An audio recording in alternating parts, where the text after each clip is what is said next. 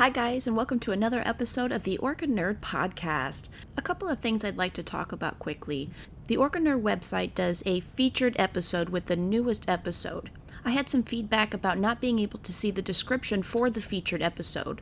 So when you're listening to the featured episode and you want to see the description, all you have to do is click on to the episode title and it'll bring up the podcast and also the descriptions below.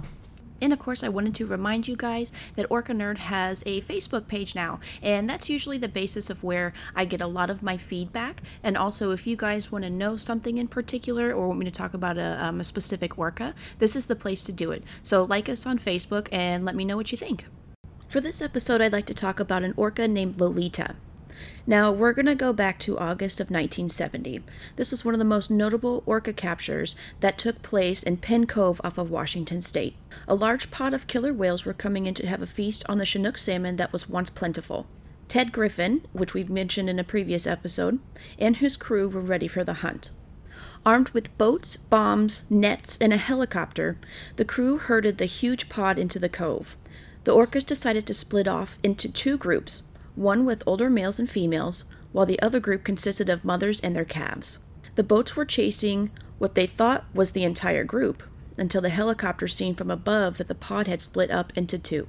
The crew was able to herd the entire pod back into the inlet. Looking just for smaller orcas, the crew would separate mothers and young ones. Once in the nets, the younger orcas were dragged to shallower waters to get them into the transport slings. Once they were in these slings, they were being sent all around the world. If any orcas were caught in the nets and drowned, the crew would open up their bellies, stuff them with bricks, then tie their flukes with anchors and let them sink to the bottom of the ocean. 3 months later, the dead orca bodies somehow washed up ashore, making headline news and enraging the public. Due to this particular incident, Washington State passed the Marine Mammal Protection Act in 1972, deeming it illegal to take any marine mammal out of its natural habitat without a permit. One orca in specific that was taken from the capture was transported to the Miami Seaquarium in Florida. They named her Lolita. Now, Lolita actually had a tank mate. His name was Hugo, and Hugo was caught in 1968, which was 2 years previous to Lolita.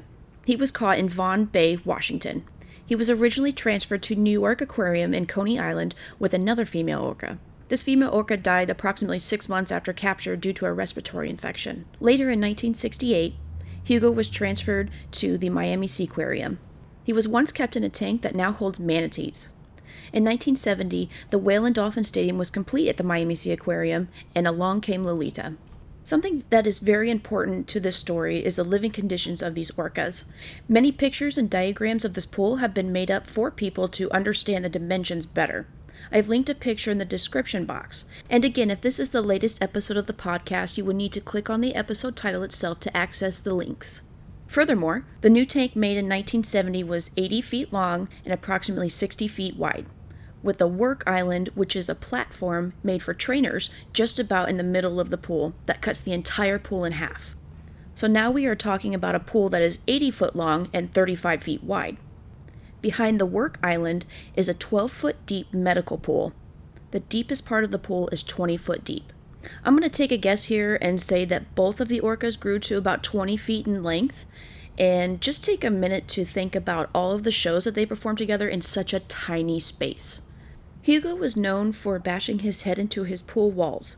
I cannot place a year, but this particular incident comes up a lot in his story. He threw himself into the glass of the pool, cut himself up, and made the glass break to where the pool was draining water very quickly. In January of 1980, trainers noticed that Hugo was acting a little different. He was eating well and performing all right, but he was a little more thrashy, according to the trainers. He was becoming more sluggish through the end of January, and of course, vets were keeping an eye on him through the months of January and March, giving him some medications to try and help him, also giving him more doses of his vitamins. Sadly, on March 4th of 1980, Hugo was found dead in the pool. He had given himself an aneurysm by bashing his head against the walls of the tank, which is usually described as committing suicide. And I will provide the link to the necropsy results in the description box below. So back again to Lolita. She lost her only connection to other orcas. I do believe she is living in her tank with at least one bottlenose dolphin. A very few important things to note here. Lolita is the only surviving southern resident killer whale in captivity. She is the last southern resident killer whale to live from those horrific captures in 1970.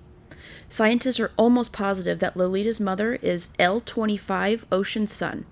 Ocean Sun was presumed to be about 80 to 90 years old in 2018. I cannot find any information if she is still living at this time. Animal rights activists have been trying to free Lolita for years. With her pool being the main source of concern, activists tried suing the Miami Seaquarium to no avail. In 2005, when the southern resident killer whales were considered endangered under the Federal Endangered Species Act, came another way to get Lolita back to her natural habitat. The Lummi Nation from the Salish Sea area actually renamed Lolita Tokite to represent her as one of their ancestors. In 2019, members of the Lummi Nation carved a totem of the orca and made the trip from Washington to Miami with a totem to spread awareness that Lolita belongs home with not only her whale family, but also with the Lummi Nations. Another constant battle that you will hear when it comes to captive orcas released into the wild is that it is not in the orca's best interest, something that the owner of Miami Seaquarium has used many times throughout this struggle. Lolita is actually a better fit to be released than what Keiko was back in the late 90s and early 2000s, in my opinion, and here's why. We know who Lolita's mother is. We know what group she belongs to.